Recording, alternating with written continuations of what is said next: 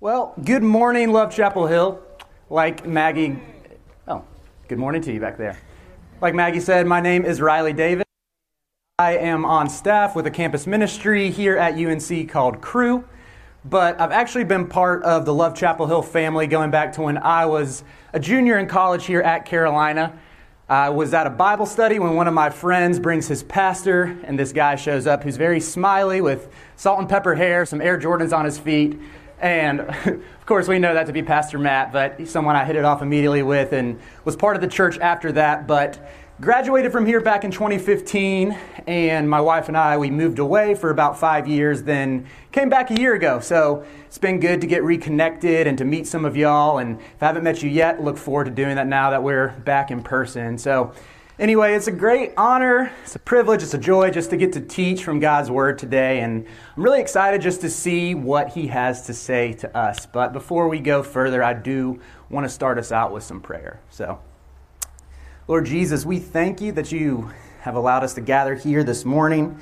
You've brought us here together from different backgrounds, different upbringings, but You have still united us under Your Son. So we praise You for this time to worship together, to study Your Word, and I just ask that Your Spirit would speak through me, that it would completely fill me and pour out, that these words would be Your words, not mine.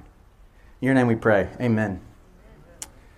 Well, before we get into the message this morning, I want to get a little bit of participation. Just have a quick question, real simple question, but I'll need a show of hands. If you're watching at home or in the car, running, wherever you are, driving maybe, you can participate as well. But just need a quick show of hands. So who here enjoys confrontation? All right, that's about what I expected. Maybe one or two hands went up. But I think the vast majority of us, we don't just find confrontation mildly unpleasant. Instead, we feel repulsed by it. There's something so uncomfortable and so grating and so tense about confrontation that it just kind of makes us want to walk the opposite direction as soon as it rises, even for the potential for it to rise, if that comes up. And I know some of you who raised your hands, maybe you enjoy a good debate, maybe you embrace confrontation a little bit, some Enneagram mates out there, I don't know if that's tracking. But even if you don't completely resonate with this, stick with me, I still think God has something to say to you. But I think for the vast majority of us, when confrontation comes up, our natural inclination is to go the opposite direction.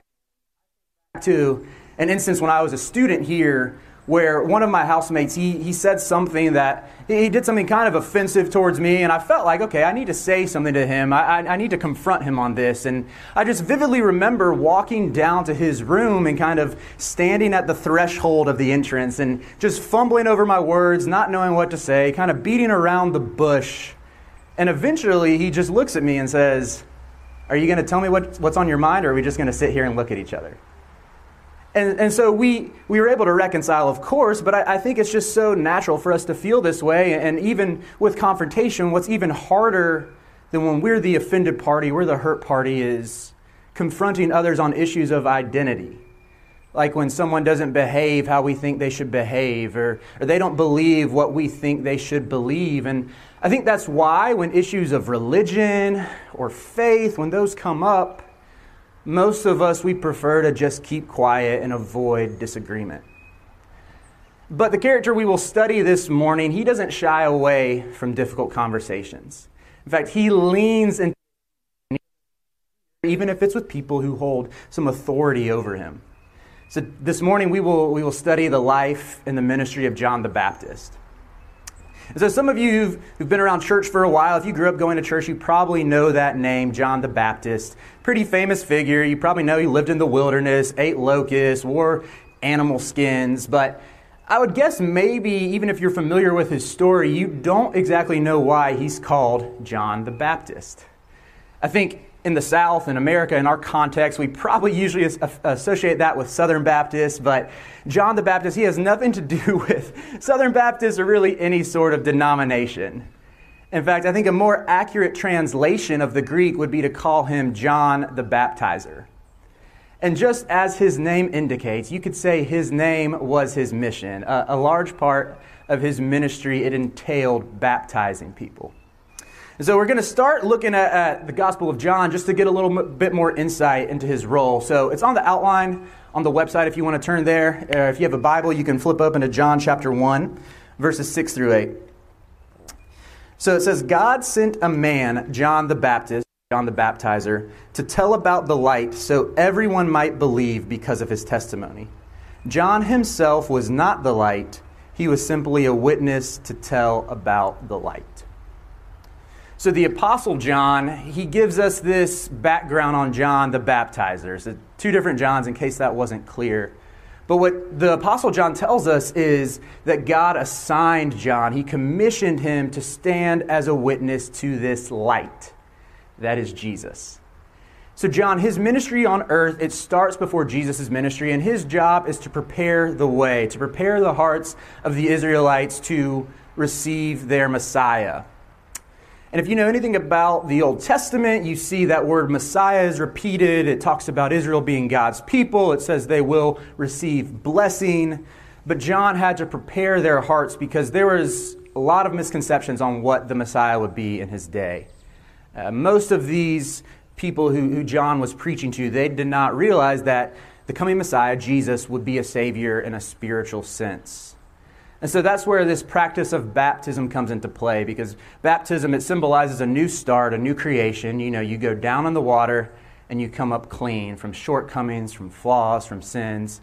Even like we do here in that dirty lake down by Merritt's, he still symbolizes going into it and coming up clean. So that baptism comes into play.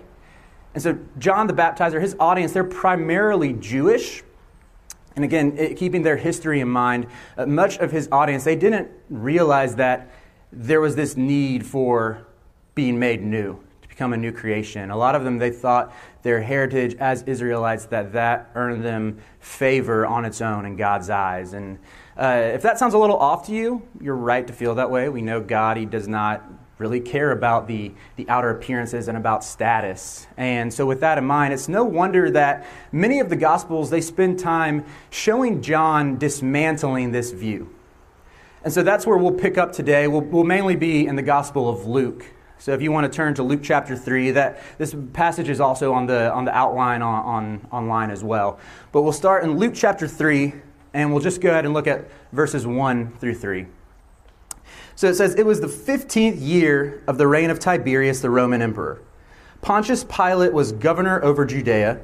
Herod Antipas was ruler over Galilee. His brother Philip was ruler over Iturea and Trachonitis. Lysanias was ruler over Abilene. Annas and Caiaphas were the high priests.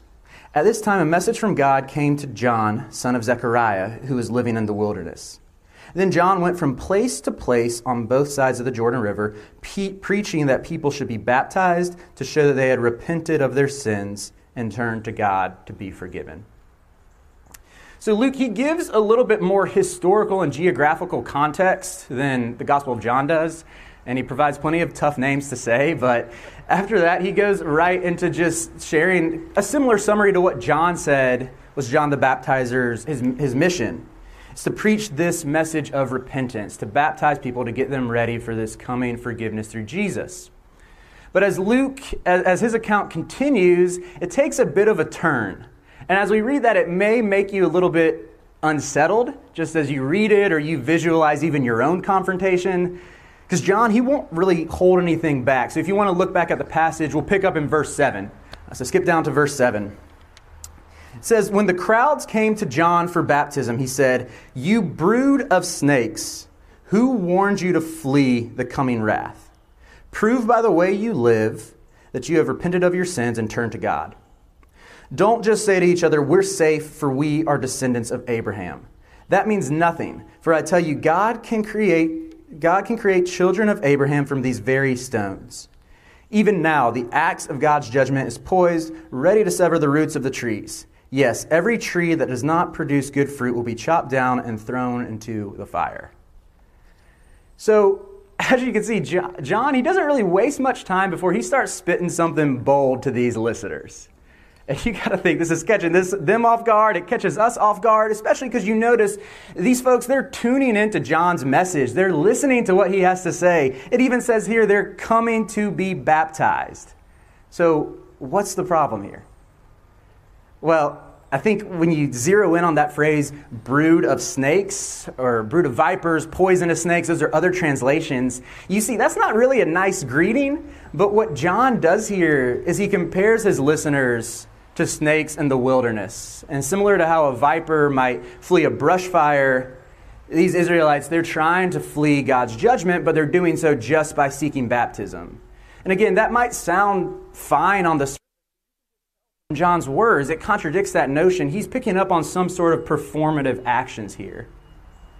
Through John's words, we see that his listeners, they're focused on comfort but not change. And they want safety without salvation.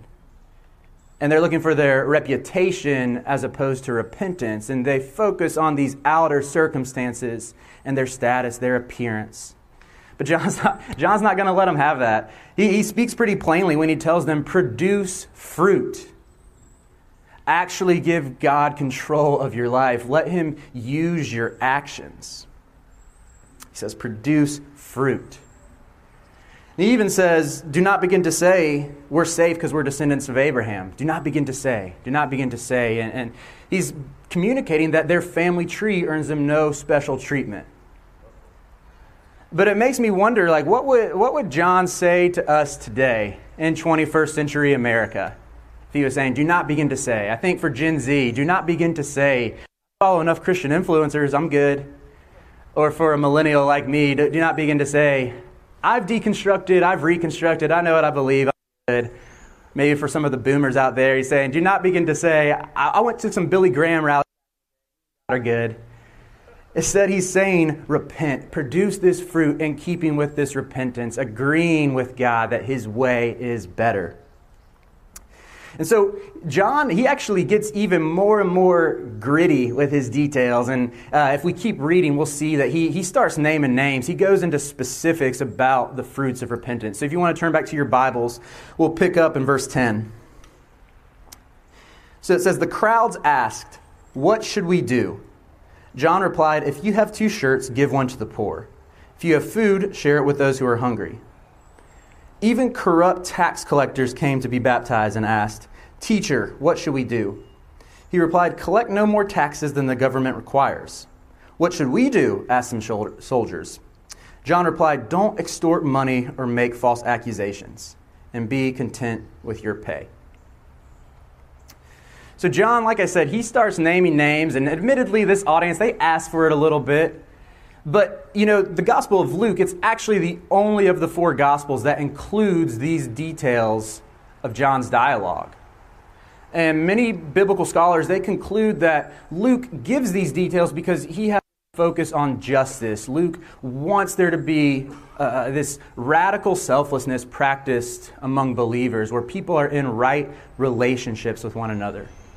And you see that from that very first statement where he's encouraging your everyday person to share his or her possessions with the needy. Then he kind of turns from the personal and goes more to the systems of power in that day. So he looks at the tax collectors. And some of you may know this, but tax collectors were hated in the ancient Near East, especially by the Jews, because they practiced dishonestly in their tax collection, and they also worked for the oppressive Roman government. And so if you think about the Jews being oppressed by the Romans and their own people, they take from them, give to the government, and also skim some off the top for themselves. So John, he straight up tells them, stop these scams, stop this scheming. Then he moves towards the soldiers, another position of power, but also really low wages in the ancient Near East.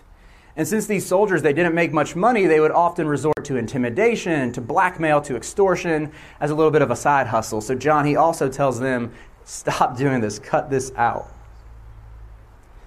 And he's urging very clearly towards this repentance, turning to God in surrender and allowing him to take control.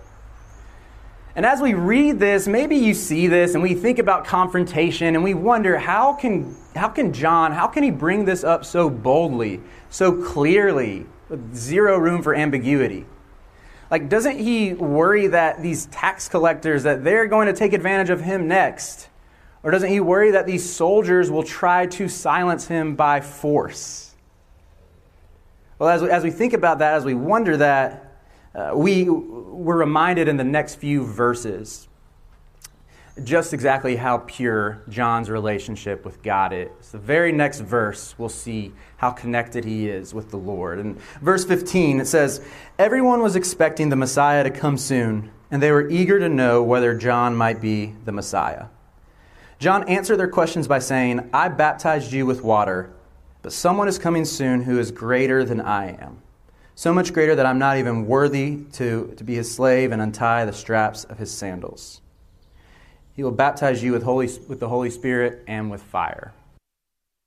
So these listeners, they start speculating whether or not John is the Messiah, but he doesn't validate these musings. He doesn't even entertain it for a second. Instead, he swiftly takes the eyes of these listeners off of himself and points them towards Jesus, who is coming soon. And we don't quite grasp the magnitude of verse 16 today in our current cultural context, but in historic Judaism, rabbis, they had their disciples, and their disciples often did these acts of service for them. But the rabbinic code, it specified that no disciple would ever have to untie the sandal straps of his teacher. But here we see John, he says that he's not even worthy to do the most menial task for Jesus. It's this humble posture before the Lord where he's so clearly bowing down to him. And I think through John's words and his actions, we see that those bold conversations that John had with his audience, these bold conversations, they start with a humble submission. Bold conversations, they start with humble submission. Admitting to God that he knows better, even when we don't agree, or understanding our role as the creature and God as the creator. Bold conversations, they start with humble submission. And I think that when we do submit to the Lord, he assures us that we can trust him. He assures us that he protects us. He assures us that we're covered. And that gives us the strength and the security to live differently, to think, act, talk differently than the pervading wisdom of our society. Bold conversations start with humble submission. So I don't know if anybody listening, either at home or in the crowd, if you don't know what you believe about Jesus, if you're still not sure, that's okay. I just want to say I'm glad you're here this morning. I'm glad you're getting into God's Word with us. I would just encourage you, maybe today, take that time to even have a bold conversation with God. To just lay it all out before him, your disappointments and your doubts, your frustrations. I promise you he can handle that. And also having that bold conversation that says, "Lord, I need you. I can't do it on my own. I'm helpless." Being able to say that before God. Bold conversations start with humble. And for believers, I think, I'd encourage you not just to be open to bold conversations with others, like we see with John the Baptizer, but also being open to bold conversations from others. Because I've just noticed that confession is such a vital part to understanding the way of the Lord, to being made more like Christ. I think that God can use other believers to really speak that wisdom into us. It's bold conversations. It starts with humble submission. And as I think about this, and what this looks like with believers, I'm always reminded of this anytime you see some famous Christian pastor fall, any sort of scandal comes to light. I also think specifically just about a couple of tragedies in the news within the past few months. Two occurrences that happened back in March, actually, makes me think about this truth. I'm reminded of this high school in Oklahoma, women's high school basketball game. The announcer, he's announcing, thinks his mic is off, and he starts to demean these young women with racial slurs. A couple days later, he releases this statement that's pretty pitiful and tries to use his Christian faith to justify it without really admitting any wrong. I can't help but wonder, where were the bold conversations from believers in his life? What could have happened? What belief systems could have been uprooted if believers are having those bold conversations? That same month, I'm reminded of in Atlanta where a man commits a hate crime, shoots up 3 spas, killing 6 Asian women. This is a man who was a member of a church. His testimony circulated online 3 years earlier. And I have to ask, where were those bold conversations? what prejudices could have been exposed and incinerated had those believers initiated. Now, I know all of you here who call yourself a Christian, that's due in part towards someone taking a step to have that conversation with you. I want to celebrate that, especially if you've been able to have those conversations with others and point people towards Christ. I think back to my own life where I've benefited from this. I feel like I do need to share something personal because it's easy to highlight flaws in other believers. But this actually goes back to my 21st birthday. I like to share this story with my college students. Stick with me here. So, made some poor decisions, consumed, and ended up drunk on Franklin Street, stumbling over myself, not completing sentences, falling over myself, and ultimately throwing up in a trash can outside of the restaurant that's now known as K Chula. It wasn't K Chula back then. And better yet, this all happened in broad daylight. It was in the middle of the afternoon. And at the time, the guy who worked with Crew, who was mentoring me, he had my job that I have now. I remember a couple days later, that next week, he confronted me about it. And I have no idea how he found out about this, but I can say from the other side that word goes around quick in campus ministry circles. So that might have something to do with it. But he sat me down and he asked me about it very gently, very graciously, very kindly. But at the time, I think I felt kind of offended. I got a little defensive. Like, doesn't everybody do this on their 21st birthday? What's the big deal here?